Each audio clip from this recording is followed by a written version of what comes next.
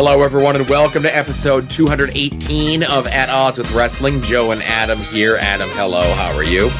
I'm doing good, Joe. I am as sober as a priest on Sunday. I'm going to sing the Just the Two of Us song in a minute or two when I clear my throat. Should be a good show.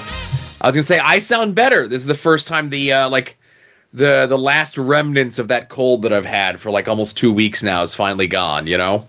Yeah, oh, well, I certainly know about that cold, Joe. I experienced it for like 3 hours last week. Yeah. Had a delayed a bunch of schedule and some other stuff from the week before. After Dark was jammed up with Longbox Heroes, and it's just a lot of questions. It's like, where's After Dark this week? Like, people messaging me. I'm like, Longbox Heroes was After Dark this week. You know, I had to record one thing for that. And then you're tweeting out, like, you put out back-to-back tweets last week that said, like, oh, somebody, like, I finished off a six-pack during the recording of the show. And then your next tweet is, somebody's drunk during the show. Hint, it's Joe. And, like, literally the two tweets are right next to each other. And people contact me. They're like, you didn't sound that drunk on the show. And I'm like, look at both of Adam's tweets. I lacked a little consistency in my tweeting is what you're saying. Yeah. And they contradicted each other is all. Here's one thing I'll say about me. Of my many, many, many flaws, one of them is not the ability to drunk tweets. And what I mean by that is my stuff might not make sense, but it's always very well typed out. Like, you can, I'm not one of those people that has like just nonsense, words that don't make sense or bad spelling. You can't tell by like the formatting of my tweets that I'm drunk. You could tell by them not making, like, them contradicting each other, if that makes sense.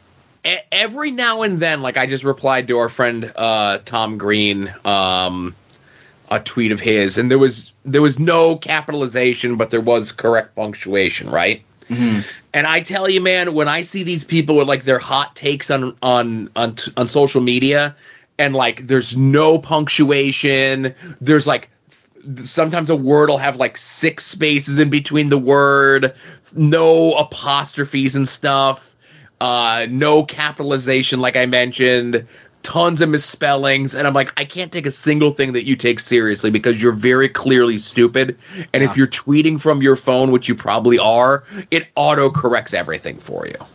Yeah, a couple weeks ago, somebody DM'd me and was like, "Holy shit!" They liked a tweet that I sent out, and they were just like, "That was hilarious," which doesn't happen a lot because I don't know if you know this, Joe. I'm not much of a social media influencer, so when it happens, like, I'm happy about it.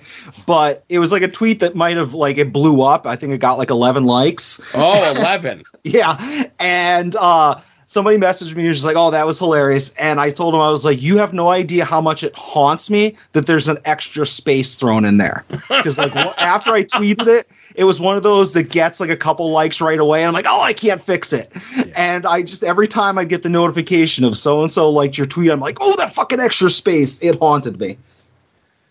I'm with you. It's, you know, of all the things that haunt me, that's definitely in the top, like, 50. Getting a tweet that has a lot of, like, action that there's a grammatical error in. Yeah. Well, when we get the At Odds Patreon and we use that money to buy the $8 a month, you know, Twitter edit button, we'll fix that. Yeah, I'm right on top of all of that. Yeah. I have enough trouble keeping up with one Patreon. 2 I won't sit still for. All right, I'm gonna have to go rogue on that one then. You and Mr. Tim can start working on that. Oh, all right. All right, so let's get into the start of the show here, ladies and gentlemen. And now, At Odds with Wrestling presents This Day in Wrestling History. So it is a light This Day in Wrestling History. You know, there's taping date stuff. And there's stuff that happened in, like, the 70s that's even, like, too far back even for me to mention. Yeah, thank God. So, of course, we do have our head-to-head Raw and Nitro in 1997. Nitro is the continuing build for Starrcade. No Sting on the show, but the build to Larry Zbyszko and Eric Bischoff for control of Nitro gets as much airtime and is treated as equally as Hogan versus Sting. Bad Place Hall of Famer Larry Zbyszko. There is a great story on Kevin Nash's podcast from a couple of weeks ago, and they tell the story and then they reference it again. So the guy who hosts the Nash podcast, Sean Oliver, I'm sure you know who Sean Oliver is. He was like the good shoot interview guy in more recent years. The name's familiar, but that's about it. So he would do these different, people would come into Jersey for like a weekend or a convention, and he would like kind of glom on and get them and record something, whatever. So they book Larry Zbyszko, and about 2 weeks beforehand, Larry calls Sean up, and he's like, I'm not going to do the impersonation of Larry, and I'm not going to do Sean's impersonation of Larry, but essentially, Sean gets guilted into paying to get Larry's teeth fixed before he comes up from Florida because he fucked up his crown or something, and he had like a big whatever, and he was like, I'm going to be on camera the whole time, and, I don't have the money right now to get the tooth fixed, but if you want me looking like that on the camera for the whole shoot interview, I guess we could do it. So Sean wires him the money to get his tooth fixed. Mm-hmm. And Sean is like, you can tell, like, however many years later, like 10, 15 years later, you can tell Sean's, like, still hot about it that he got worked by Larry Zbyszko. Like, when you're doing the math in your head, like, I have no idea what it costs to get a tooth fixed. Sure. But, like, does it cost more than that shoot interview, like, brought in revenue-wise? Because you have to kind of decide, like, maybe we should just go ahead and skip this whole interview. Like, I've never sat down and been like, oh, I'm scrolling through YouTube. Oh, shit, a Larry Zbyszko shoot interview. Can't wait to see what he has to say about the New World Order. Like, that's never going to happen. Again, as Mr. Tim will regale us with on Final Wrestling Place, he's got the same stories over and over again. Climbed over the fence at Bruno's, Shea Stadium, living legend, all this nonsense. Yeah, I mean, no disrespect to the shoot interviewer, but I have no desire to see that. He should have saved the money. Well, and I think that's one of those things where he felt like he was over a barrel at the time, and now here years later, he knows he got worked, Yeah. But the only other thing of note... hopefully Larry took good care of those teeth. Mm-hmm. I'm going to guess he didn't. So Nitro is in Knoxville, Tennessee, and I think one of the everlasting moments from this Nitro is there's the bit, and you've probably seen it online, where Hogan gets into it with an old lady in the front row. Vaguely. And it's the old lady is like making like clawing motions at Hogan's face, and she's like super animated and all this other stuff. Let me see if I can find it to show it to you. Was this no, it can't be the original Stunt Granny. This had to be after that, right? Okay, so it's funny that you say that. So there's a bunch of people speculating here in regards to this woman, okay, and what her deal was. A lot of people were speculating, obviously, she was a plant. Other people were speculating that she wasn't a plant. And again, I know what happened here. It was all, okay. Take those masks off. I would have hurt somebody real bad. There's a bunch of people in the crowd with Sting masks. Hogan's upset. That one was even signed by someone. Guys, Hogan's lost it. There's Hogan's nightmare right there. He has absolutely lost it here. I've never seen Hogan. He's getting out of the ring. He wants to punch out a fan. Watch out. There it is. Look at the face that haunts you, Hogan. 1,000%. He wants to punch out a defenseless fan. Well, I tell you, for every person that has a Sting mask. Come on, Granny, build him. That's a big granny. For every person that has a Sting mask, there's 50,000 behind it. Millions around the world know who their hero is. Okay. Yeah, I have no memory of that, but that's 1,000%. Oh my God. Plant. Okay, so that's the thing. Not a plant. Okay? She is an old fan from the Tennessee days that used to go to all the, like, the Mid-South Coliseum shows. She's a famous Tennessee fan named Beulah, right? Not that. And it just so happens she's in the front row at the show, and, like, Hogan using, like, some good instincts to go out there and mix it up with her, you know? I'm surprised. I'm very surprised because it was just such unnatural movements, and like she's looking at the camera a couple times. Like, am I in the shot? She's a worker. What do you want? You know? Yeah. All right. Kudos to her for doing a bit and getting on television. Right. And take it for what you will, as Eric Bischoff says when he was interviewed about it on his podcast. He says that wasn't a plant. She did too good of a job. Fair enough. All right. And then here's the thing where Hogan, an interview that he did with Wonderful Willie, a.k.a. Bill Apter, and again, he says this in retrospect, right? Mm-hmm. That he should have sold for her. He should have let her hit him, and he should have sold it, right? Yeah. But there's no way in hell 1997 Hulk Hogan wasn't selling for Sting. What made you think he was going to sell for an old lady in the front row, you know? I don't think he means like physically like take a bump from it, but like sell as in like don't like immediately punch her back or yell for security. Right. You know, like maybe beg off a little bit, but right. Yeah, I get it. So over on Raw's in Roanoke, Virginia.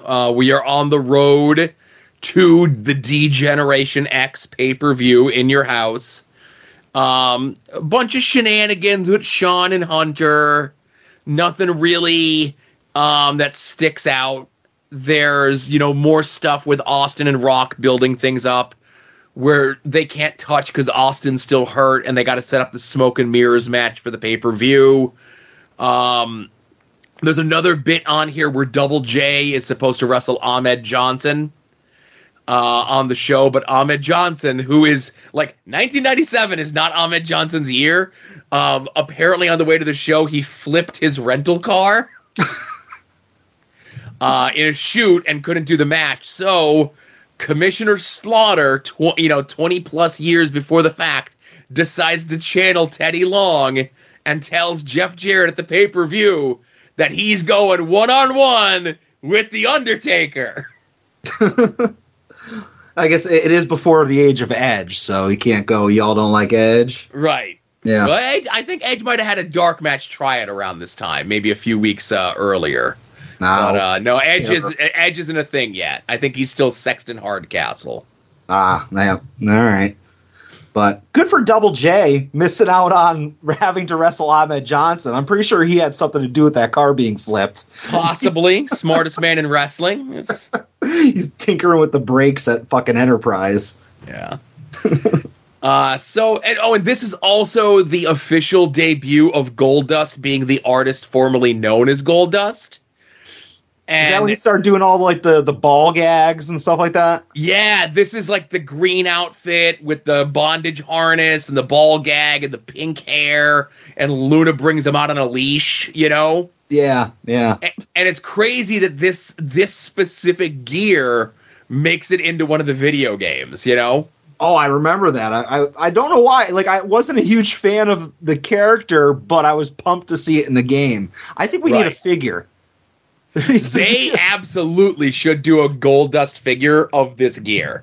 Yeah, like a Target Legends or something like that. Ringside, it'd have to be a Ringside exclusive. There's no way this could be on the pegs at a Walmart or a Target, you know? With the leash, and it's a 2-pack with Luna. Oh my god, I would absolutely buy that. Oh, yeah, that's a good idea. So also on this day in wrestling history, 1 year ago, AEW Dynamite. This was Andrade versus Cody, with Cody going through the flaming table. Oh, hey. Cody fucking burned himself up pretty bad in that match. He certainly did. It's how much he loves the fans and the business. Mm-hmm. If red equals green, I don't know, like, when you're burned badly, what color is that? Because that's like a charred color, like a black, I guess. Yeah. All right. But Yeah, and everything a year later, those two guys in a top program, not necessarily a top program, but a top match on Dynamite. They're both going strong in AEW to this day. Well, and so that's so funny. You know, obviously over the summer, Cody tore his pec and he was out, right? And then there's all the speculation of what's going on Andrade, and he had just put out on social media today that he had to get surgery because he tore his bicep. Mm. So, like I said, as you say that, both guys in high positions on Dynamite, both guys out with similar injuries, you know? Yeah. Obviously, Cody's was much more extreme. Cody's coming back to win the Royal Rumble this year. Andrade just got replaced in his thing by Roosh, and we'll see where things go from there. Yeah. Well, he's trying to go back to work with Papa H. That's what the internet told me. We all are. And I hate every time that you call him that. That's why I keep doing it. Oh, my God. It's the new thing for your podcast hate list. Throw another one on there. But it's not even podcast. It's when I see people do it online or in real life and call them that. I don't know if I'm going to say it. You know? They're doing it like in earnest, like unironically. I'm doing it just to get a rise from you. Yeah? Yeah? You're doing it unironically? No, they are. Oh, I said they are doing it like legit. Like they're like, oh, this is a cool name of our like wrestling booker god. I'm basically saying it just to be mean, because as everybody knows, I'm the mean guy on the podcast. There was a poll that went out that proved I'm not the mean guy. I know, that's what I just said. I am the mean one. So I wish I could find it. So did you see this picture that I have up here of Triple H with baby Gargano? No, I haven't. Okay, so somebody photoshopped it and put Johnny's head on the baby. And that's the picture I was looking for, but I can't find it. But just seeing that, like it was the full-size picture like this where you could see both their bodies, and it was Triple H holding little baby Johnny Gargano, you know? Yeah. Oh, I was over my mom's a couple days ago, and she was just like, I hadn't seen her in a little over a week or so. No, I mean, I saw her for Thanksgiving, but I hadn't like talked to her one-on-one. You know how you go to Thanksgiving and there's 50 people talking to each other. But she was just like, you know, what have you been up to? And I told her about the Gargano signing, and obviously she doesn't know who Johnny Gargano is. I think the only wrestlers she know, like, they stopped at The Rock in Austin, you know? Like they might know John Cena. Yeah, or the Boar, like the big names. But I showed her the picture of me and Johnny Gargano, and she's like, that's a professional wrestler? And I was like, yeah, he's really good. But he's so tiny. Like, he's not even, like, there's no muscles. I'm like I'm defending Johnny Gargano to my mom, but it's just funny, like a casual, like not even a casual, just a layman, civilian, if you will. Doesn't pass the airport test, you know? Yeah. But good on baby Gargano already getting that shove. Mm. Yeah. Anyway, so what do we got to talk about? Like I said, short. This day in wrestling history. So what do you got for me for the last week in wrestling? What do you want to talk about? Yeah, you know what? I'm going to start off. This feels like ages ago, Joe, but I'm going to start off with WWE Survivor Series. And I'm going to talk, obviously, about the main event, the Blood and Guts main event. I'm sorry, the War Games main event. And it's just more of the Sami stuff. I cannot stop gushing over Sami Zayn and this Bloodline stuff. So if you didn't watch the pay-per-view, I'm sorry, the premium live event, the whole bit, obviously leading up to it, continued to be, can Sami be trusted? He was talking to Kevin Owens on SmackDown a couple days before. You know, Jey Uso obviously has his doubts, and it is time for the Bloodline to send somebody out. Jay starts to go, and Roman, who's just chilling on a chair, which I just love that extra bit. Like, the head of the table doesn't stand in the cage. He holds back Jay, sends out Sami, and during the match, it's all about, like, Sami proving himself. He's pulling Jay out of the way of getting injured, or getting hit with a big shot. He offers up Kevin Owens to Jay for, like, the big win for the splash at the end. Spoiler, the Bloodline won. And, like, he finally, after the match, gets the big hug from Jey Uso, and like obviously celebrates with the rest of the Bloodline. And like obviously this storyline, at least for me and I believe for you, I'm hooked to it, and like I believe in my heart of hearts that this needs to end with Sammy winning that title. I know it's not going to happen, but like I loved that match, not for what happened in the ring, because I think the two War Games matches were kind of so-so. The men's was better than the women's, but just for the storytelling in that. Like at this point, I would rather watch a Bloodline with Sammy promo over just about everything else on TV other than maybe an Eddie Kingston promo. That's how invested I am in just this little storyline. Wow. Yeah. So I'll say, okay, so let's talk about Survivor Series. Survivor Series sucked for the most part. Oh, yeah. I will say, I know it got a lot of negative press online, but I say go out of your way to watch Ronda Rousey and Shotzi. The match is very funny. Not the way that they intended it. Like, we're not the shit. Like, my feelings on this is whatever, right? Brian Kendrick Spanky comes back. Was requested to come back as an agent by Ronda. Ronda is a Sandy Hook truther. Brian Kendrick is like an anti-Semite, maybe. I don't know. But there's a lot of funny moves in the match where like Ronda is just absolutely not cooperating, and it's very funny. But like Ronda's new bit, and again, maybe I skip Ronda segments on SmackDown, but her new bit that was on the pay-per-view, like she's trash talking Shotzi, like real loud, and it's like real funny, like in a bad way. Like she has Shotzi in a hold, and she says like, "Oh, come on, these people don't want to get behind you. Come on, everybody, clap for Shotzi," and then starts spanking Shotzi on the ass. It's real weird, right? Yeah, I mean, she's been doing something to that effect since she started off. Because, like, even when she was the baby face when she first debuted, and they were like strapping her up as being the next Rock, she would do that thing like where she would get ready to lock an armbar, and she'd be yelling like, "Are you ready for this? Are you ready for this?" and all that kind of shit. I think that was more her not knowing how wrestling works and actually cluing in her opponent to like, we need to do something.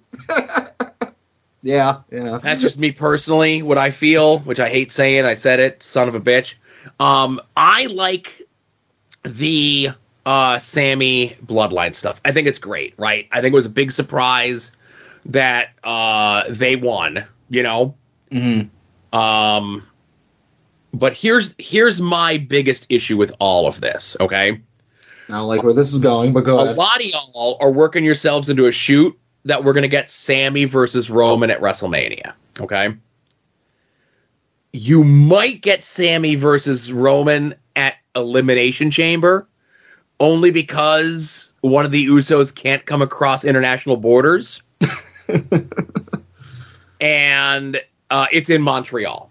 That's probably going to be the only way that you get a Sammy Roman match, okay?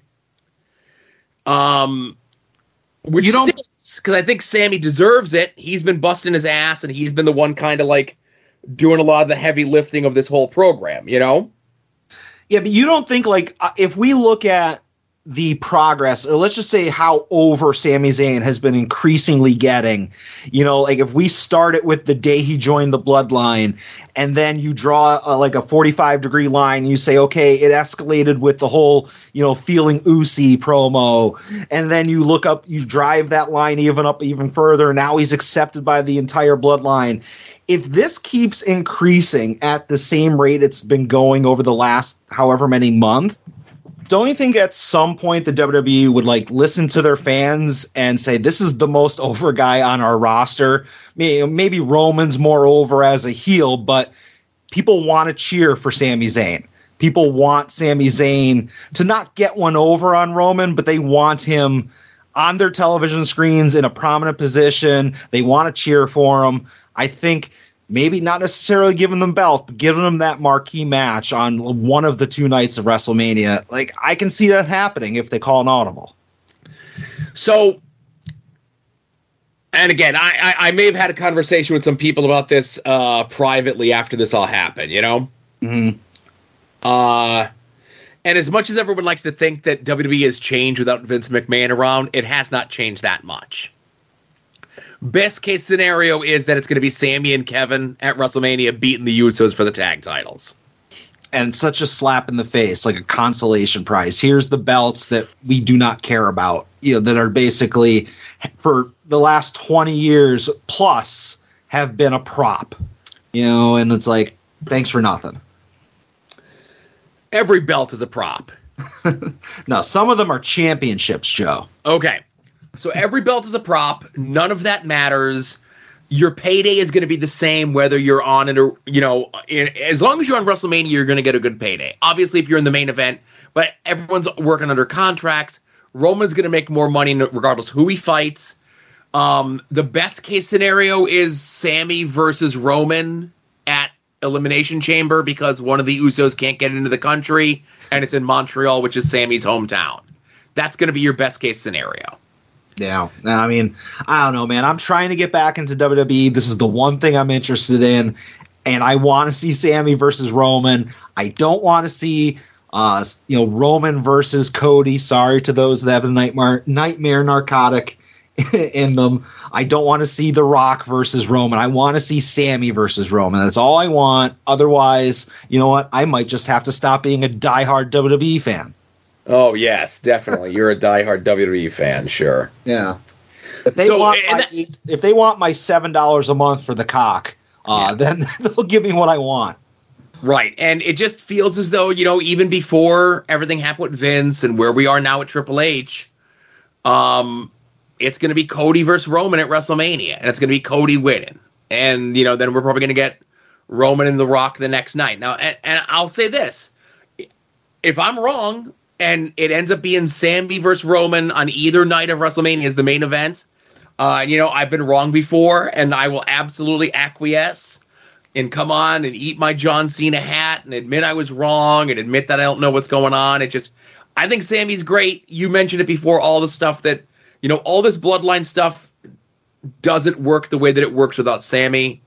And I get where you're coming from that the reward would be the main event at WrestleMania, but they'll tell you every match at WrestleMania is a main event, Yeah.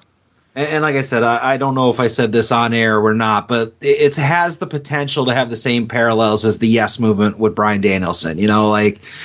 Just change your plans. Cody will be there. Give Cody the United States title. The Yes Movement happened with WWE doing everything they possibly could do to stop it from happening. They don't want another Yes Movement. That would be the worst thing that could happen to the WWE is another Yes Movement. Like I said, that's speaking out. They don't want that movement. Yes, okay. Neither here nor there. You know what I mean? Yeah. That being said, I did submit my writing packet of how we can get to Sami and Kevin at WrestleMania against the Usos. You want to slide into my DMs? I could tell you, I don't want to say it on the air, but I sent the writing packet, so we'll see what I get back from Vince. I can send those to Vince now, right? Yeah, I'm sure he'll take a look at them. Okay, cool. All right, Joe, what do you got? Well, we're talking about all these guys. Who's going to be the one that beats Roman? Is it going to be Cody? Is it going to be Sami? Is it going to be The Rock? Is it going to be Stone Cold? All this speculation, right? And all that's great, Mm-hmm. But what you're not focused on is what I'm focused on. Is who's the guy that's going to beat the guy that beats Roman Reigns, right? Yeah. So that night after WrestleMania, Cody wins the belt. He comes out on Monday Night Raw. He's all ecstatic. He did the thing that his dad never did. Held the World Wrestling Entertainment title, which it would have been the WWF title when his dad was competing for it, but that's neither here nor there. Let's not let facts get into the way of a good angle. And then all of a sudden, through the loudspeakers, you hear L.A. Knight. And L.A. Knight comes out and beats Cody on Raw, night after WrestleMania, and then he's your new champion. And now we've got the new program for Cody going forward.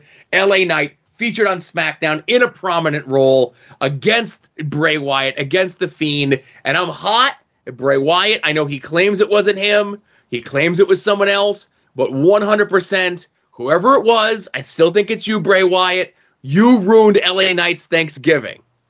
And I tell you, Hagerstown, Maryland, very upset that He didn't get a chance to do his usual Thanksgiving spiel where he rides his Camaro down Main Street and throws raw cranberries to the peasants that live there. And again, blaming you, Bray Wyatt, for this. And did you watch SmackDown this week? I did not. Okay. I'll tell you what happened. So like I always watch Raw and SmackDown like way late, like usually maybe the day we record the podcast, I'll watch it during the day. But because I watched Survivor Series, I said to myself, well, there's no point in me watching the stuff that came before it. So I just deleted it. You always got to watch SmackDown. That's where... Just send me a link of the LA Knight stuff. I'll look at it after the show. All right. I'll make a more concerted effort to do so. But I may have been tipped off that there was clues in like the crazy Bray Wyatt video that pops up, right? Okay. And I was told that there was like two things. So I was told there was two things to be looking for. Okay. One thing was very clear, and the other one may not have been as clear, if that makes any sense, right? Mm-hmm. But what I will say to you is I want you, Adam, later. I wish there was a way that I could rip this. You know what? I'm going to see if I could play it here on the show, right? Mm-hmm. Okay. So in the midst of the crazy Bray Wyatt video is a phone number. Uh-oh. Patient suffers from delusions of grandeur. Perhaps the most extreme incidents I've encountered. I'm concerned that no regimen of treatment or medication will be able to counter the imbalance of power in the patient's psyche. They're prone to disorganized thought patterns that communicate a sense of unmatched importance. Bouts of isolation seem to have amplified their inner monologue and honestly blocked out any outside voice. In short, the patient would need to think as highly of a medical practitioner as they do themselves, and honestly, that seems to border on the impossible. I've become concerned that this patient is such a danger to themselves and anyone they encounter that... Hello? Hello? Is someone there? Hello? Hello?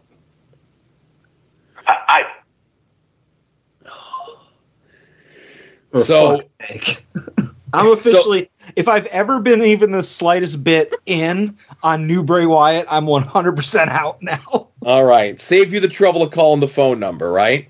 Yeah. I'm a helper.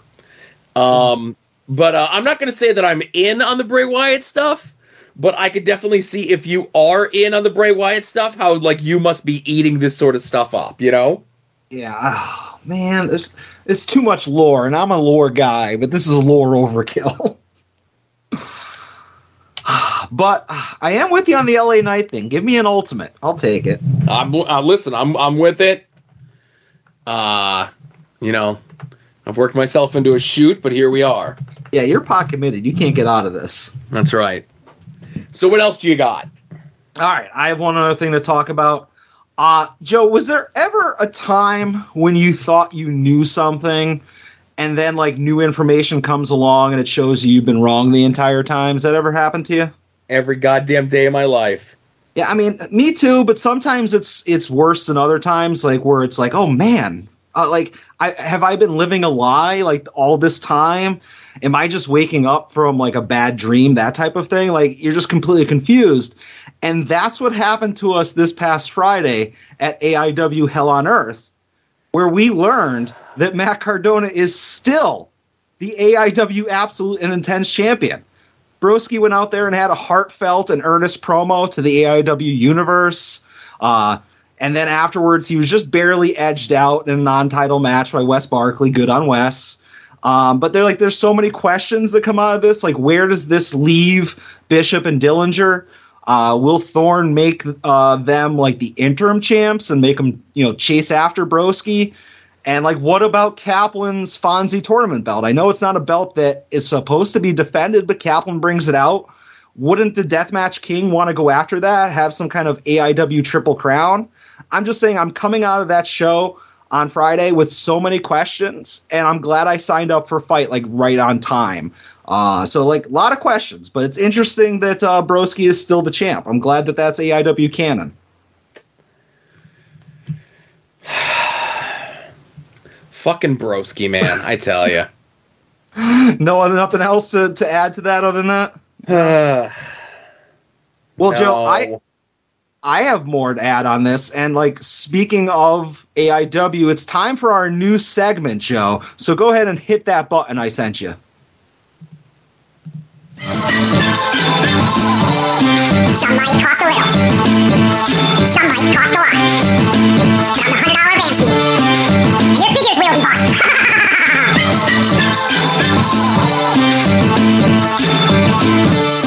That's What right, Joe. It's time for the snackable mid-show weekly purchase. Jesus Christ. Coming out of AIW Hell on Earth, friend of the show Tom Dunn, AIW referee extraordinaire, slid into my DMs, and hey, he might have made me an offer of something that a certain Deathmatch King left behind at the match. And Tom is going to send me the shirt that Broski ripped and then threw like out to the crowd or out into the floor or whatever. But I have the shirt from the night that Broski returned triumphantly to AIW. And thank you, Tom, for that. Don't enable him, please. Tom, I know you listen. Don't listen to him, Joe. You're doing a good thing. Or don't listen to him, Tom. You know what I meant. You got me all frazzled. But that's it for the weekly snackable mid-show weekly purchases. Gets his own theme song, huh? Well, it had to be quick because it's just a Yeah. quick segment. You knew I was doing a bit when I was like, hey, Joe, do me a favor. Send me the weekly purchases jingle. God, honest truth, I'm not going to do anything with it. I assume that you're up to no good, Yeah. and I'm just like, I can't ask any questions or poke even the furthest bit on the bit because then it'll be ruined, you know? Yeah. All right. But, all right. Looking forward to AIW as it continues, as always. And also shout out to Bulking Season. We retained our tag team titles. So that reign's never going to end, if you ask me. And, well, I think already say that, he and Chuck are like 11 in a row across all promotions. Like that, undefeated streak. So, they're the new Goldberg of tag teams. I prefer to think of it as the new Jade Cargill of tag teams. Okay. Yeah. Well, speaking of AEW, you mentioned Jade Cargill. Can we talk about the MJF promo? Yeah. Oh man, just completely new stuff. What do they call it? Uncharted waters when it comes to MJF these days. Yeah. So I know everyone will tell you that it was supposed to be bad because he's supposed to be a heel. And this promo was set up to get the crowd to turn on him. And then him laying Regal out afterwards was to get sympathy back on Regal when Daniel Bryan goes and fights the dastardly MJF for the belt, right? Mm. But the problem is, exactly as you mentioned, we've been here before. This is all the same stuff. And listen, I'll give him credit. There was a lot of little touches. Like, I think the bit with having the Burberry strap belt is pretty funny. Mm-hmm. I don't know if you saw somebody notice that they zoomed in on his suit. The pinstriping on his suit said "better than you" in the pinstriping. I think he's done that before, though. Right. Okay. So that's the first time that maybe like I noticed it, or that I saw somebody who noticed it, and whatever. Everyone can make all the excuses that you want that promo was effective, but it was nothing new. And it continues with what we've said about MJF before in the show, that he feels like he's someone playing professional wrestler. There's no authenticity to anything that he does. I know everyone likes to say that he's the next Roddy Piper. He's 1999 Roddy Piper, who's doing the Pee Wee Herman dance and challenging Howard Stern to a fight on Nitro. That's the MJF that we get, right? Yeah. and he throws out names, and everyone's like, oh, he's setting up the next programs, and obviously he's got the match in 2 weeks with Ricky Starks, and it's setting up, I'm sure, for the next pay-per-view something with Danielson, and then the stuff with Kingston. And they have to be super careful with the Kingston stuff, right? Mm-hmm. Because if they get into a back-and-forth promo battle, and I know things were cute back and forth with him and Phil, MJF, when they had their program together, Kingston's going to eat MJF alive on the mic.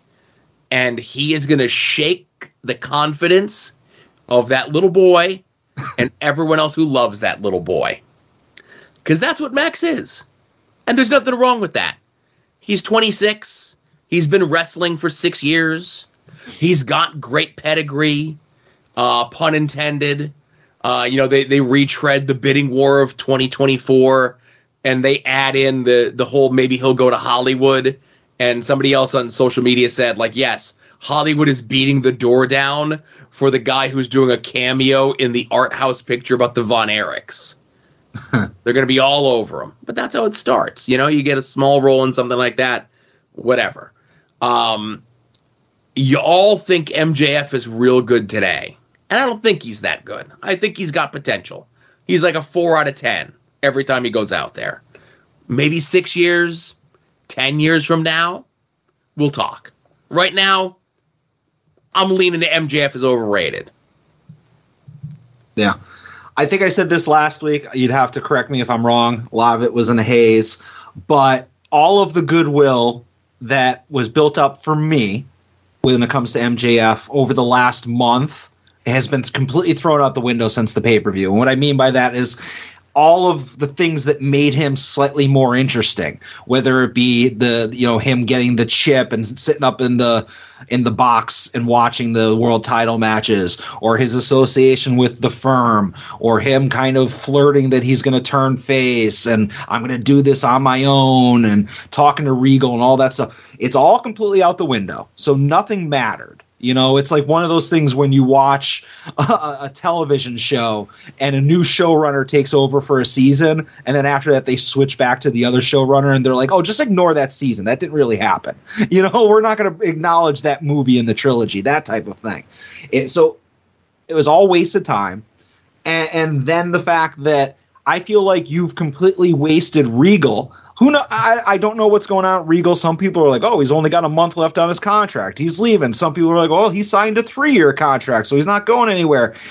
I don't know what's going on. All I can say is what I see on TV. Now, Regal can't go back to the Blackpool Combat Club because Mox is there. Unless Mox leaves, whatever. And now he's not associated with MJF anymore. So you completely burned off Regal for a crappy storyline. Yeah. It's one thing if you're going to okay, Regal's going to leave the Blackpool Combat Club, and here's the reason, and it's worth it. But there's nothing, it wasn't worth it. If he was going to be in MJF's corner for the next 3 months, then you could say, okay, it was worth it. But you're going to burn it off on the very first show just because it's like, oh, you trusted the devil. I was like, man, this is all cringe. And I feel like I wasted my time having, I don't want to say caring about this match, but being interested in it. And, Right. And I know he's supposed to be a heel, and I know you're not supposed to like him. And that's what the whole thought of this promo was supposed to be, but still getting lots of cheers. People enjoy getting made fun of by MJF. And I feel as though having someone going out there and wrestling is different. I want my heel champion to be different. The idea was for MJF to do something so dastardly to Regal, and people are like, oh, and then you could see halfway through the promo, if you watch Regal, he starts to regret his decision. I don't care. You burned the Regal character to kind of get MJF a tiny, slightly bit over, Yeah. A little like you burned an entire person off your roster to get MJF from a 6 to a 7. Yeah, that's the thing. It didn't put him over huge. It wasn't like, oh my God, It should have been to get MJF from a 6 to a 10 plus. Yeah. And I get where you're coming from, that obviously, Regal now is just going to be with Danielson, like solo, I would assume, right? and this breaks up the Blackpool Combat Club, and Danielson's going to come back and he's going to fight for the honor of Regal, who's someone I don't care about anymore. Like, in storyline, in kayfabe, he's proven to be, like, Danielson can, and he better cut the best promo of his life on Wednesday to make me care to see him avenge the guy that cost the other guy in the same stable as him that I like maybe just as much as Danielson, the world title, to someone who I don't like nearly as much as anyone else on the top of that card. Yeah, like, it could have all easily been avoided. At the pay-per-view, you have Regal come out just kind of observing, or just don't even have him come out. But at the end of the day, MJF still cheats. Instead of the brass knuckles, he uses the dynamite diamond ring after pretending to be conflicted about it. Or he uses brass knuckles that he's like, oh, this is in honor of William Regal. Have him win the title by cheating. Then during the celebration the next week or the week after, have him call out Regal and have him do the exact same thing. Like, I wanted to prove to you that I was a proper villain. Please respect me. Aha, I double trade you. Look at me, I'm a dastardly heel. And you still have Regal involved in it. And everything ends up being the same afterwards, except for the fact that now you don't have to explain how do we awkwardly put Regal back with the faces. It was unnecessary. Nobody was talking around the water cooler about how William Regal turned heel at the pay-per-view. Exactly. Completely avoidable. Plus, MJF had the perfect opportunity to say he was going to take Triple B to go see Triple H, and he didn't do it. I feel like that was just there waiting to be taken. Well, again, I think that's one of the ones that they'll tell us was implied, and we should have known it was whatever. Would have been so catchy. Yeah. Anyways. So that's all I got. Me too. Okay. So let's we did not have homework because there was a pay-per-view this past weekend, whether we watched it or not. And we did. So I have something to assign you for homework, okay? Yep.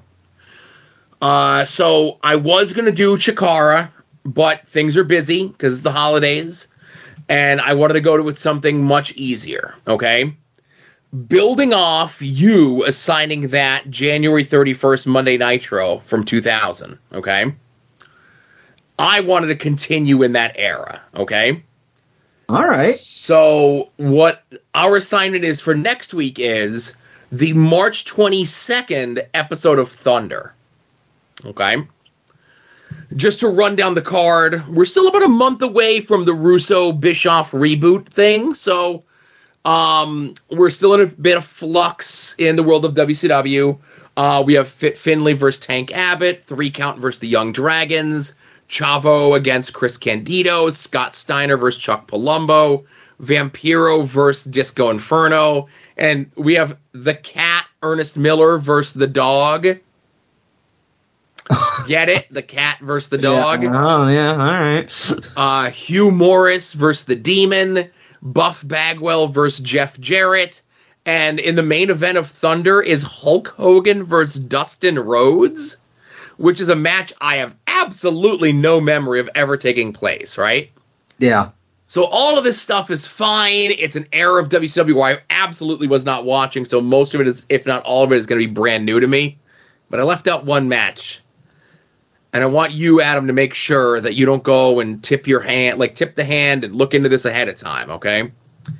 So it was set up on the Nitro that you made us watch where the former Lenny and Lodi, who were standards and practices, dump their valet manager, Miss Hancock, right? Yeah, makes no sense why anybody would do that, but go ahead. Okay.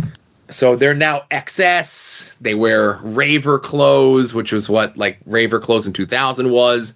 Their names are now Rave and Lane, and they are taking on Miss Hancock's new hand-picked tag team. So there's for the first half of the show, there's multiple Miss Hancock segments. Excellent. And then when you see who her tag team are, that she picks out, your socks are going to be knocked on your ass. All right, I'm convinced. You had me at Miss Hancock. Right. And because it's the holiday season, I'm also going to tip my hand. The next time I do homework, it's probably going to be the next episode of Thunder after this, because those are the only 2 appearances they have together as a group. All right, cool. You know what? Again, you're being very kind with it being the holiday season that I'm getting all this Miss Hancock. That's right. I aim to please. All right, we got voicemails, Joe? We do. We have a ton of voicemails, as always. Hello, guys. It's the strongest man in all the land, Arthur McArthur here. I want to open up this call by saying, whoever has wronged Joe, I will find you. I will find you and take care of you in one way or the other. But that's neither here nor there right now, because I have a fun little discussion for this week's episode, because I was talking with someone about Stone Cold Steve Austin's movie career and The Condemned, and how that's kind of like a battle royale movie, kind of like the Hunger Games, if you will. Take the entire AIW roster. We're all thrown on an island, and this is the Hunger Games, battle royale style. Who's coming out on top? Who will be the lone survivor? And yes, lethal force will be used. Unfortunately, only one can make it out of this island alive. So, I don't know, have speculation. Well, let's mix things up. Y'all have a blessed one, and have a great one. Oh, man, what's he doing to us? He's just trying to get us killed here, because it's like you pick one person, somebody else might like come after us for retribution. I'm going to let you go first so that I can just point at you when I give you mine. Yeah, and I'll address what Artie said. It's been a rough week over here. And I'll just say this. If you hear word of somebody saying bad things about me or the show or anything else like that, don't tell me. I like being blissfully ignorant. And then I'll be good there. But as for if the entire AIW roster is put on a Island Hunger Games style, who's going to be the survivor? I'll just say this. Who's the one man that has the abilities, the skills, and the know-how to make jerky of all of your bones and meat? Ooh. And that's Kaplan. Kaplan's last man standing. You ain't getting by him. Oh, man. That's... that is a compelling argument. Obviously, I can be like, Josh Bishop, Derek Dillinger, I can say, bulking season, we'd all team up and win, and then, we'll see where the cards fall. Man, I'm going to have to go with the Duke. He's got the Haas division boot, and I can use it as a weapon. He's never far away from it. He likes the You've Got the Touch theme from Transformers, the movie. I'm going with the Duke in an upset. So Duke is going to be the last one. Duke is going to be the one that figures out like where Shelter is. Yeah. And he's going to convince a bunch of people to do his dirty work for him. And then he's like, he's the final boss that Kaplan takes down. I'll give you that much. He works smarter, not harder, Exactly. You got me on the jerky thing. That's tough. But I think that's a good final, too. That's right. Thanks, Artie. Thank you, Artie. Next call. Hello, Adam. Hello, Joe. This is Justin Summers from Wrestling Cheers, and got another question for you. I recently asked this on another podcast that also talks about wrestling figures, but it's not a major one. And that is, give me 5 albums, or if you can't do 5, do 3, but 5 albums that you can listen to all the way through, no skips, front to back, great album. Here are my 5, and I'm actually going to only use albums that I own. And also, just for clarification, because I think it kind of muddies the waters a little bit, no live albums, no greatest hits albums. Quick honorable mention does go to Led Zeppelin Untitled, or if you prefer to call it Led Zeppelin 4. My 5 albums are Michael Jackson Thriller, which I listened to the first time all the way through earlier this year. Wow. Kiss's Destroyer, which is what really introduced me to the Kiss catalog. I knew some of the songs, especially on that album, and got sucked right in. Metallica's Ride the Lightning, currently on a deep dive through Metallica's catalog. And Ride the Lightning was really good.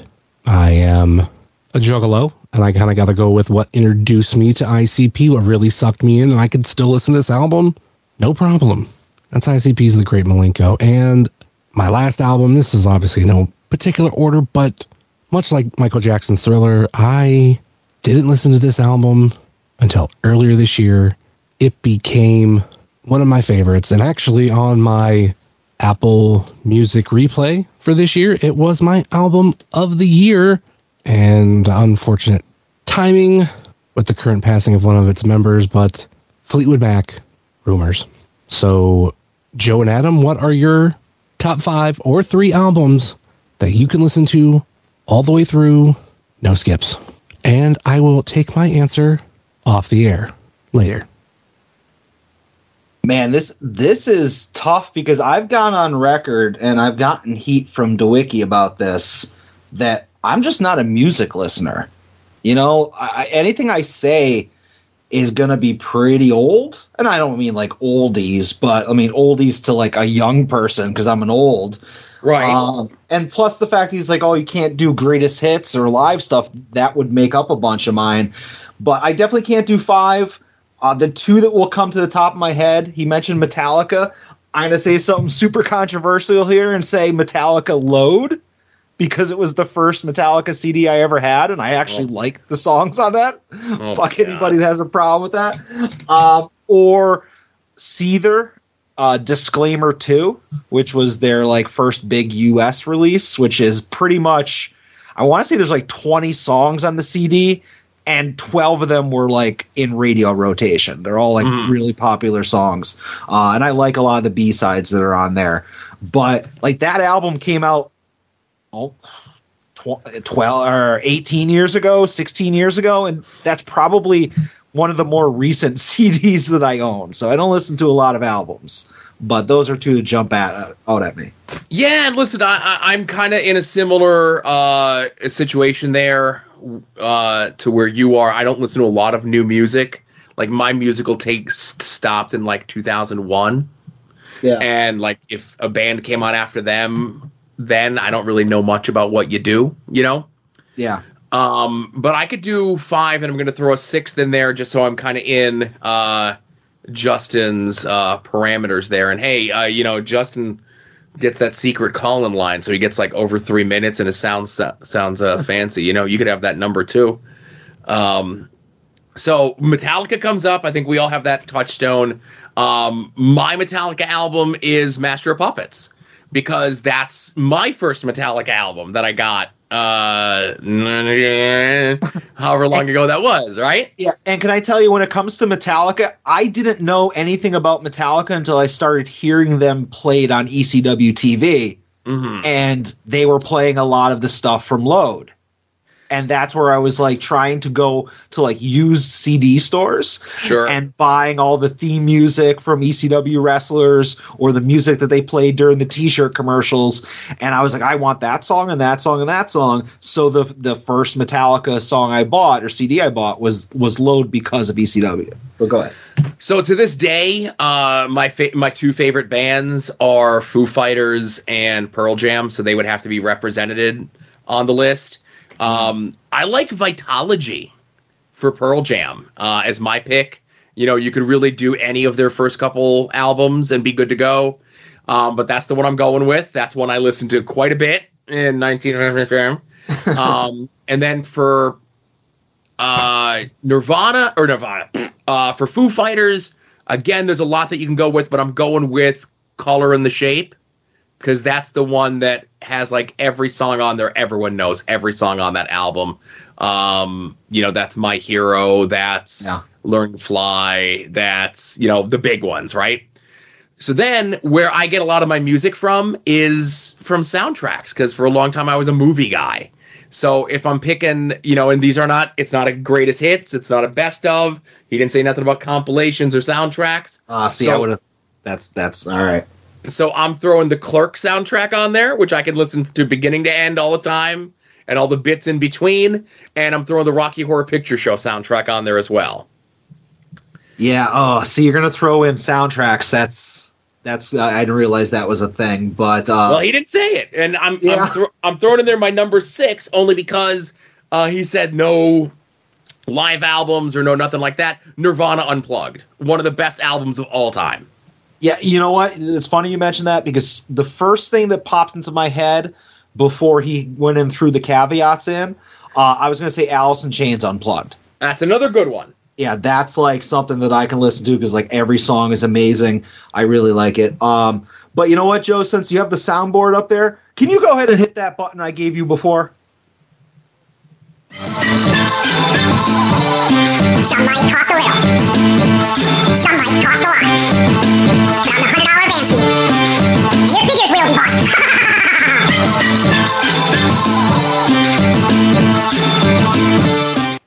That's right. It's time for the second mid-episode snackable weekly purchases segment. And because Justin just called, I figured this is a time that we can go ahead and stick it here.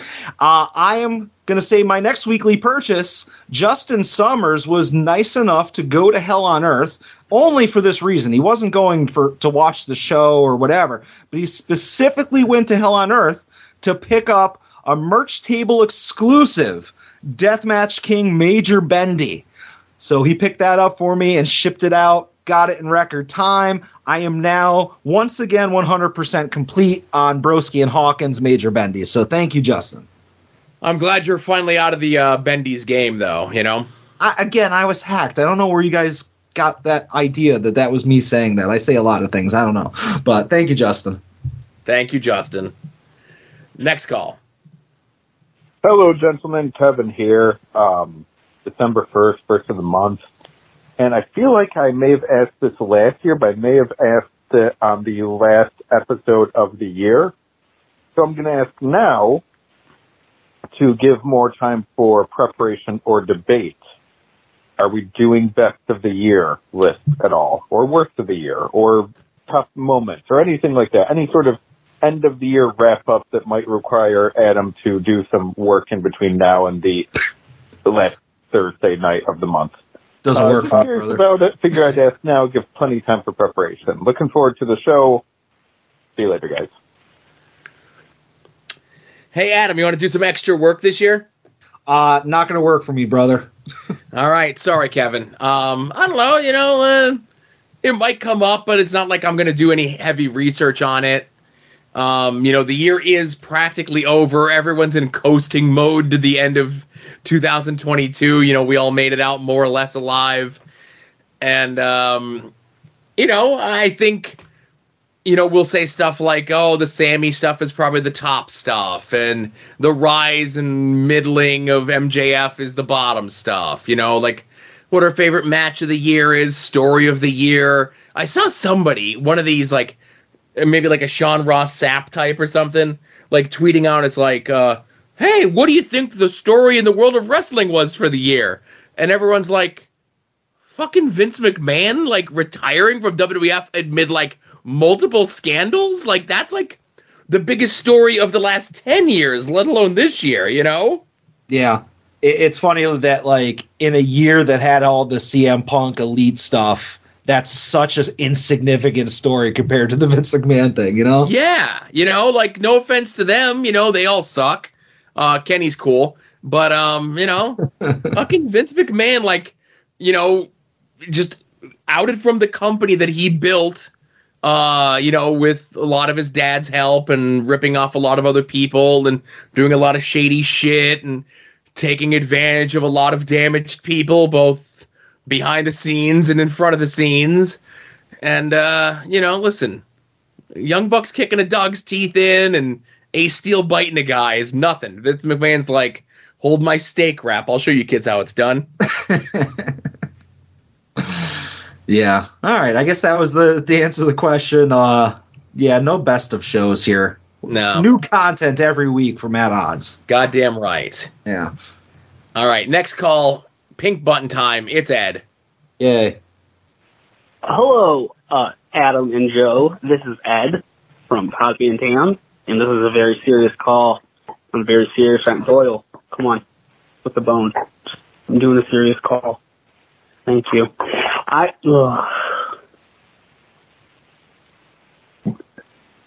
Dog, this fucking bone. Hey, anyway, I'm here to defend myself against the Stooge allegations that I feel were laid against me in the last episode. I did not stooge anything to anyone. I was asked if a certain podcast was on Anchor FM, and I don't know what that means. So I asked. The maker of that podcast is this on Anchor FM.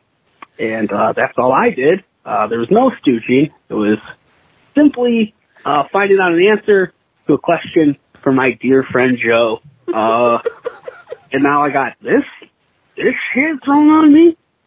I don't know. I feel hurt. And I don't think I'll ever recover from this.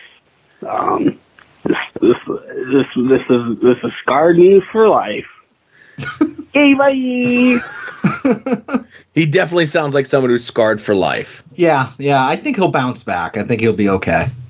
And I'll say this, man. Like, I've softened a little bit on the people who put their stuff up on Anchor FM. My biggest problem with the Anchor FM stuff is that it's tough to find if you're not using a podcatcher because it's free. They'll embed ads or they'll make you read ads. And Kurt and the gang from Stink Sheet, I don't think they listen, but if they do, you know, I texted Ed. I'm like, is this a real podcast? It's on Anchor FM, you know? Yeah. And I found out that it is a real podcast. Now, on the flip side, I'll say Young Caleb, a.k.a. Observational Banter, his podcast is not a real podcast because while it is on Anchor FM, you don't put your fucking stuff up there as an M4A file? What the fuck is that? I already got to go an extra step to rip the code out of a goddamn Anchor FM RSS feed to listen to a show, and now I got to convert it from an M4A to an MP3 file? Your show's never getting listened to, pal. I'm sorry. All right. I don't know what any of that stuff means. Continue. All right. Ed called in again. Yay. Hey, Joe and Adam, it's Ed. I have a WWE thing to talk about. How crazy is that? What? Bailey's gear for Monday, you know what I mean?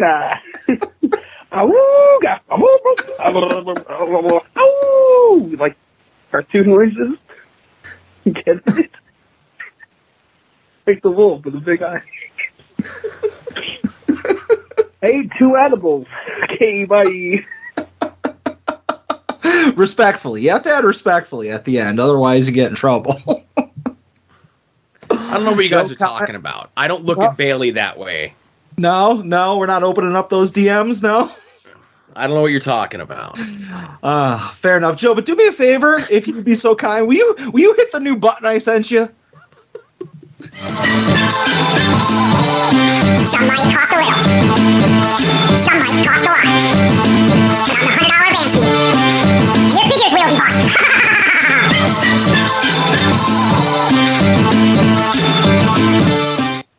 It's funny in threes, I think is what it is. But in the third installment of the Snackable Mid-Show Weekly Purchases, I messaged young Ed earlier tonight, and I said, Ed, give me your address. And no questions asked, he provided it to me, but I didn't tell him what for. It's because I bought him something online. And I'm not going to say what it is, but I literally just 2 minutes ago got a message from the seller saying, oh, turns out I can't find it. I don't have it.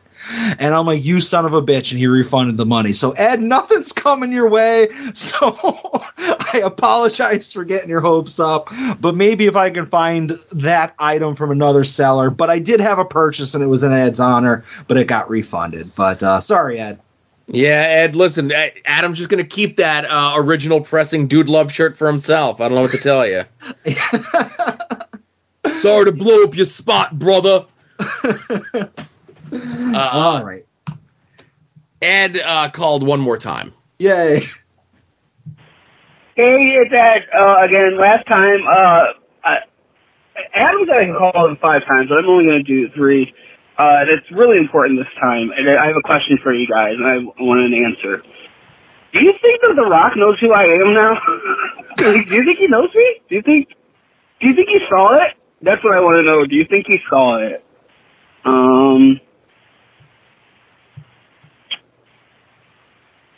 13,000. It's not even my best tweet. I don't know why that one got all this. It wasn't even nearly as funny as the Benoit one, and that's the one. I don't know. Twitter's fucking weird, guys. Okay, bye. Joe, you have to help me out here because Ed tweets so much and he goes viral so often. I don't know specifically which one of his many viral tweets are we talking about. Well, obviously, you the other day or earlier the other day, because there's multiple days that we record this. It is the, you were touting that you had this tweet that had 11 likes, Yeah. Oh my God, 11 likes. Holy cow, what are we going to do with ourselves? I might have been rounding up, but yes. Right. So Ed had a tweet, and again, it was from 2 days ago. So you got to scroll back 20 pages. I got to scroll back 20 pages. You hear it grinding, That's my old school mouse here, right? Unless he deleted it. I don't think he deleted it. Oh, no, Ed's not that sort of guy. No. But it's fun to scroll back through Ed's Twitter just to see what the world looked like, 2 weeks ago, Ed's World. Yeah, what was Ed into 2 weeks ago? Okay, so here's this thing. The Rock went back to his hometown 7-Eleven and bought every Snickers bar to pay back for all the ones he stole as a kid. So Ed quote tweets that and says, is anyone going to talk about how this isn't paying back? Like you're buying their already available stock.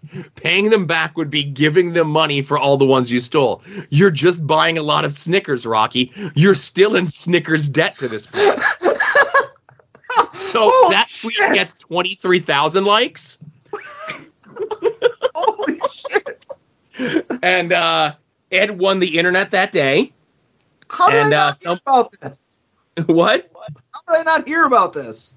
Now listen, you live in a different world, Man, I gotta attach myself to that rocket ship that is Ed Cody. I gotta start making negotiations. Maybe get Ed's services on the soon-to-be named network. Yeah, I gotta get in the Ed Cody business. But the whole thing about it is, it's still getting comments as I'm looking at it. Yeah. It's like a fucking news ticker. It's just going up. Right.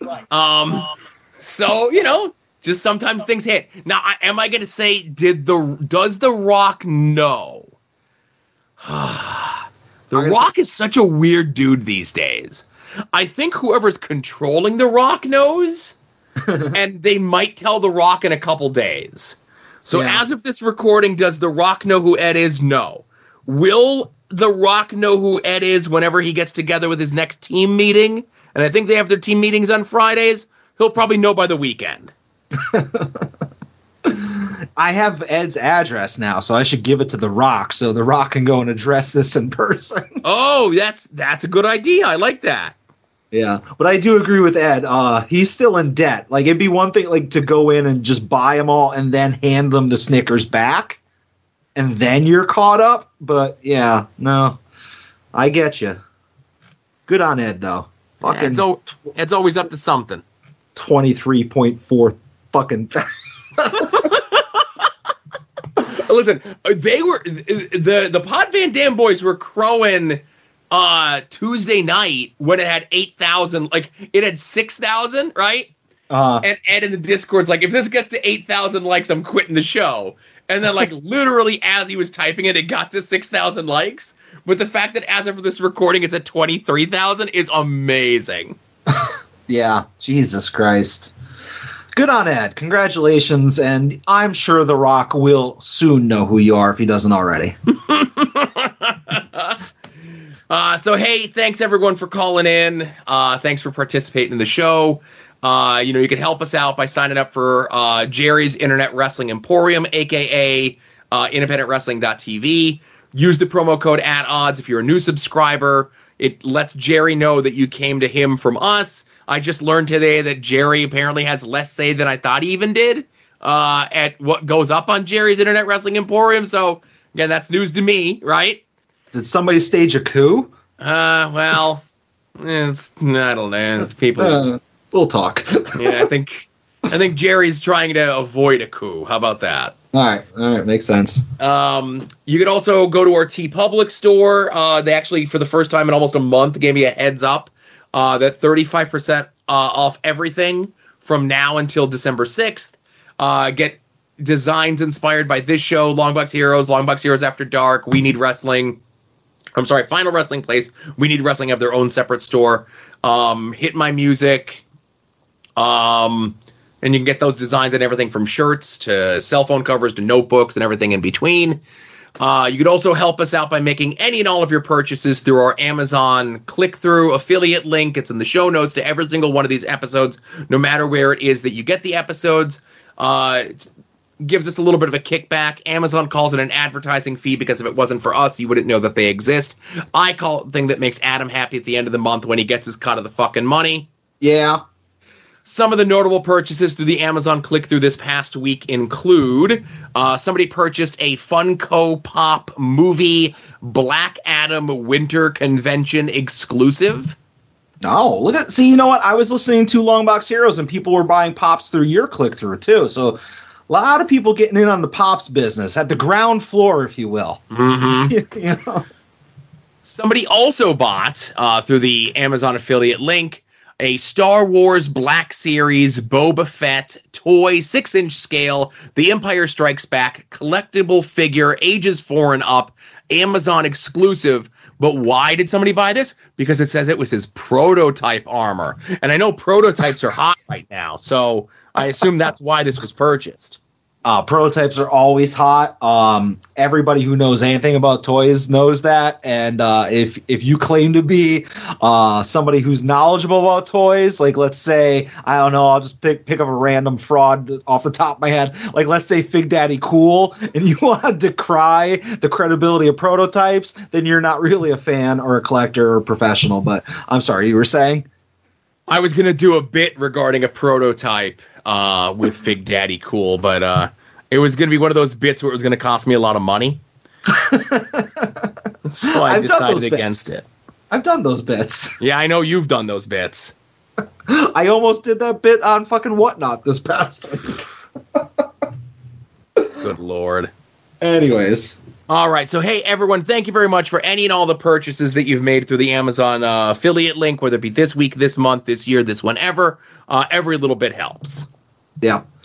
And there's some podcasts you should listen to, maybe some of them while you have the chance. And those podcasts are Long Box Heroes, Long Box Heroes After Dark, Final Wrestling Place, We Need Wrestling, Porch Talk, Viewer's Choice, WWE War, Wrestling Cheers, Indie Wrestling Guide, Pod Van Dam, Wings on Wings, Between the Sheets, If You Catch My Grift, Hit My Music, and quite possibly for the last time, Joe, The A Show. Well, hopefully those guys are doing okay over at The A Show, and that's really all I can say about that. Yeah. So yeah, a lot of good podcasts there. A lot of podcasts that I listen to. I listen to a lot of goddamn podcasts all the time. Now I got to keep a goddamn eye on the recording here to make sure it doesn't fuck up again. But I think that's it, right? Yeah, I think that's about it for the main show. Yeah, except for this bit.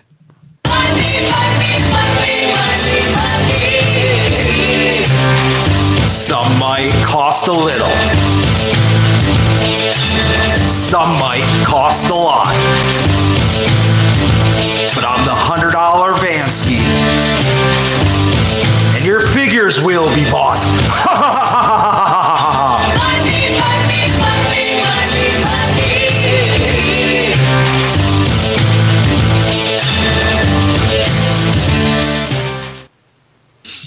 Joe, that for some reason I feel like we've done this segment a couple times in the show, but I think now we have time to fully flush it out, and I don't have to do it in such a short, quick segment like I've been doing previously.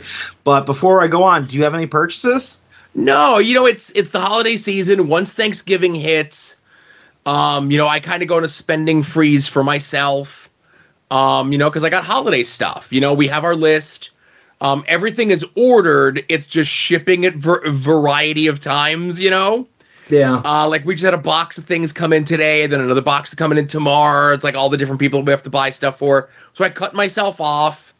Anything for myself. If you listen to After Dark this week, you could hear the story how we fleeced Target out of a Black Friday sale the day after for our tree, and that's like I bought a Christmas tree, I bought ornaments for the tree because there was like a sale and stuff.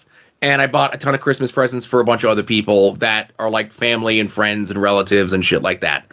Nothing for me for at least until January 1st, Yeah. Remind me when we get off the air. I'm not telling this story on the air because people will also try this opportunity, but I have a really good target fleecing process that I just discovered. But this is behind a paywall, so I'll tell you later. You're not going to pre-order the Logan Paul Ultimate? We only have another week.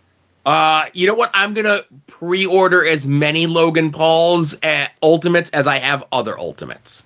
Oh, you don't have a single Ultimate? Don't they claim that the Coliseum collections are Ultimates? Yeah, so you have at least 2.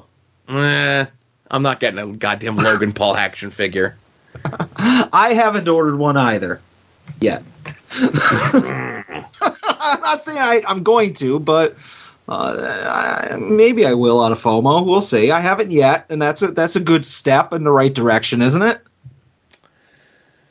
Yes. All right, thank you. I need some affirmation on that. All right, Joe. Lots of Black Friday, Cyber Monday, Small Business Tuesday, Toy Shop Wednesday stuff going on over the last week. We talked a little bit about it last week. I'll be real quick. I made 2 more purchases for sales. I already had one of these, Joe, but I needed a second one. The McFarlane DC Multiverse Batman versus Azrael 2-pack. It was a $40 box set that I bought back in the day. Entertainment Earth had them on sale for $14, so I bought another one. Why not, right? Batman versus Azrael, huh? Yeah. Who won that? Who won that battle? Well, if you want to talk about who is in the hearts and minds of the general public, Azrael clearly won. If you're talking about that little fight that was like a screw job, might as well have been in fucking Montreal, then you could say, yeah, technically Bruce Wayne won. I'm not going to give him the Batman name, but the jury's still out on who won that, Joe, we'll just say. All right. But anyways, I got it for $15. I needed a spare. And the last thing I got as a deal, Entertainment Earth also had on Cyber Monday, Super 7s. These aren't figures that I necessarily wanted. I definitely wouldn't have paid full price for them, which was $55. But for the low price of $20 a piece, I bought the Super 7 of Optimus Prime and the Ghost of Starscream. I think we shared those in some of the group chats and stuff. Those are really nice looking figures, but again, I'm not a Transformers guy. I will say this, with all the sales and everything going on, I saw a ton of the new Repro Master of the Universe figures were up super low, $10, $11. Yep. Yeah. And again, I say to myself, I'm like, Self, I'd like those, but I ain't getting one. I'm either getting all or nothing. Yeah. So I didn't get nothing. I've been saying, in previous weekly purchases that I will buy not only original reissues, but also reimaginings of Fakor, Mr. Roboto, and Manny Faces. Those are my 3 guys. And Target just started putting out, and I haven't found it yet, another reissue of the classic Manny Faces. Yes. And Entertainment Earth has up for pre-order the new reimagining, I forget what they're called, Masterverse, I want to say, of both Roboto and Manny Faces. I'm like, fuck, I'm going to be buying a lot of He-Man figures over the next couple months, so it's going to be expensive, but I hear you. But yeah, I had it for $20 a piece. Yeah, I'll add them to the collection, Mm-hmm.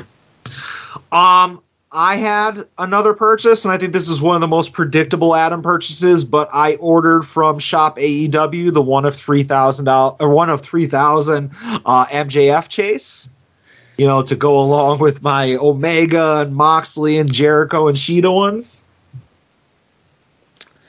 We could have picked up the signed one when we were at the pay-per-view last week.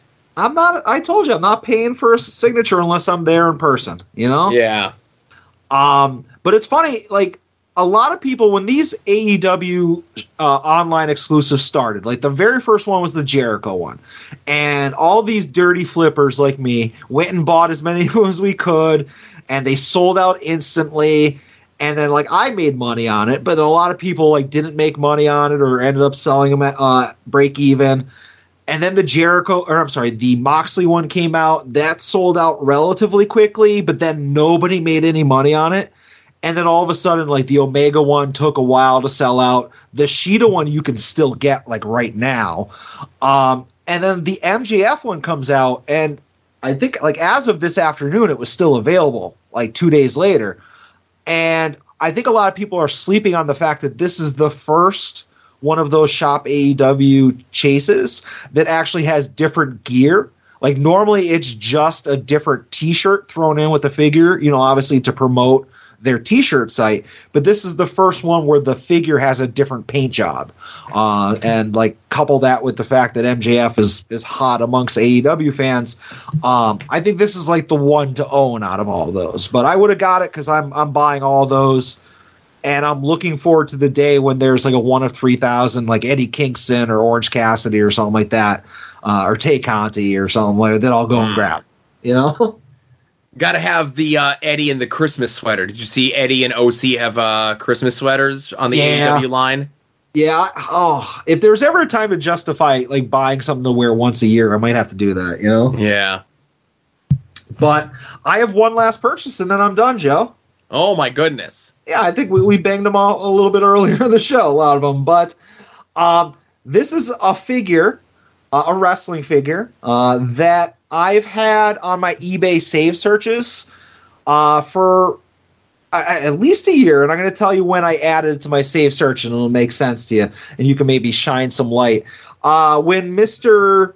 Avery Good, professional wrestler, wrestled Alex Shelley at Sokol, how long ago was that? That would have been October 2021. Okay, so a little bit more than a year ago. So that is right. I added to my eBay save searches the TNA Wrestling Marvel Toys Alex Shelley figure, which is one of his only 2 figures. There's this figure, and then there's a Motor City Machine Guns 2-pack that came out like a year or 2 later. So it's the first and only Alex Shelley figure. I'm going to actually send it to you so you can see what it looks like. But this has been saved on my save search for a year. Over the course of the year, it only came up once, and it was like $150 plus like $40 shipping because it was coming from like the UK. I did pass on that. But earlier today, I got an alert that there was one available for $35 or best offer. So I sent him a best offer of $25, and he countered at $30, and I accepted it in a heartbeat. So I now have not only an Alex Shelley figure, but I dare say a Paparazzi Productions Alex Shelley figure. Yes, indeed. I don't know if I was completely checked out of what like TNA was doing with their figures at that time. Oh yeah, I wasn't collecting at all. Yeah. So I never heard of these until I started listening to Major Pod like 2-3 years ago. Right. I wonder if there was a Nash that they made from that era, There are Nashes, but like they're not really, it's not associated with Paparazzi Production. It's just here's a Nash from that era. Like a short hair, gray hair version. Now, I will say. No, he didn't have gray. Did he have gray hair then? He did. Okay, yeah. So I think there are some short hair Nashes, but this is like I said, one of 2 Alex Shelley figures. There's no other ones, I will say I was looking at some of the Double J figures recently. It's dipping my toe in that water, and his WCW figure goes for like $200 plus. I think that might be a case of like recency bias of just being like hot because he's on AEW, because he's the best, right? You remember when we were talking about LA Knight and you're like, oh man, I worked myself into this shoot. Mm-hmm. You might want to reflect on that when you're talking about Jeff Jarrett. Listen, I've legit been a Double J fan since 1993. I don't want to hear it. I've been on board for a while. Sure, I might have had some issues with the way things were handled in TNA, specifically when it came to Raven winning the NWA title. And, I was upset at the time, and I've gotten the explanation in years since, and doesn't remove the way I felt back in 2002, 2003, but at least it gives me a little bit more understanding to things, right?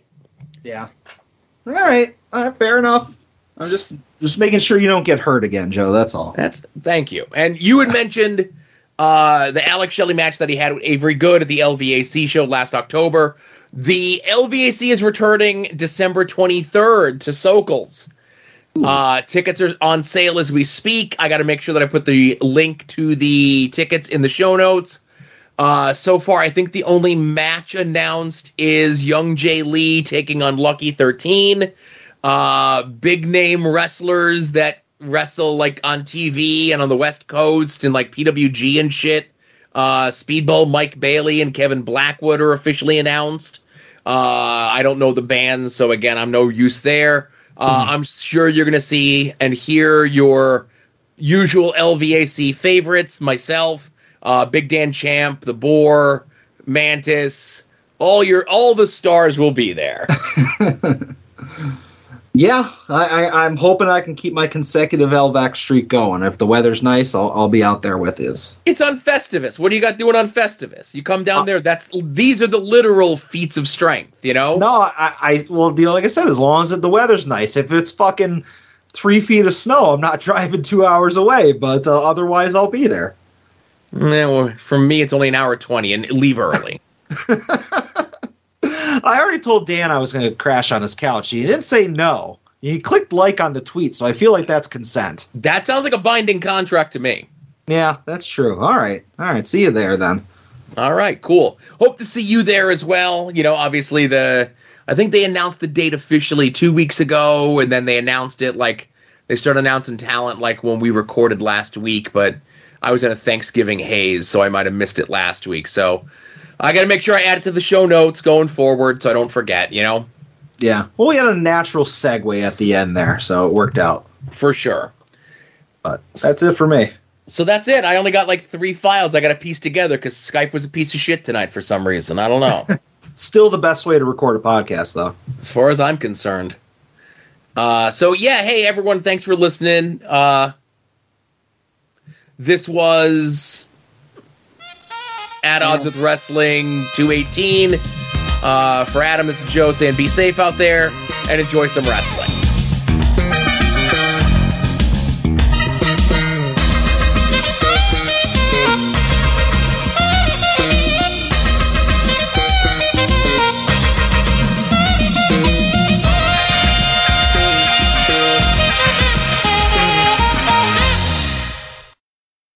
You're listening to the soon-to-be-named network, the Lamborghini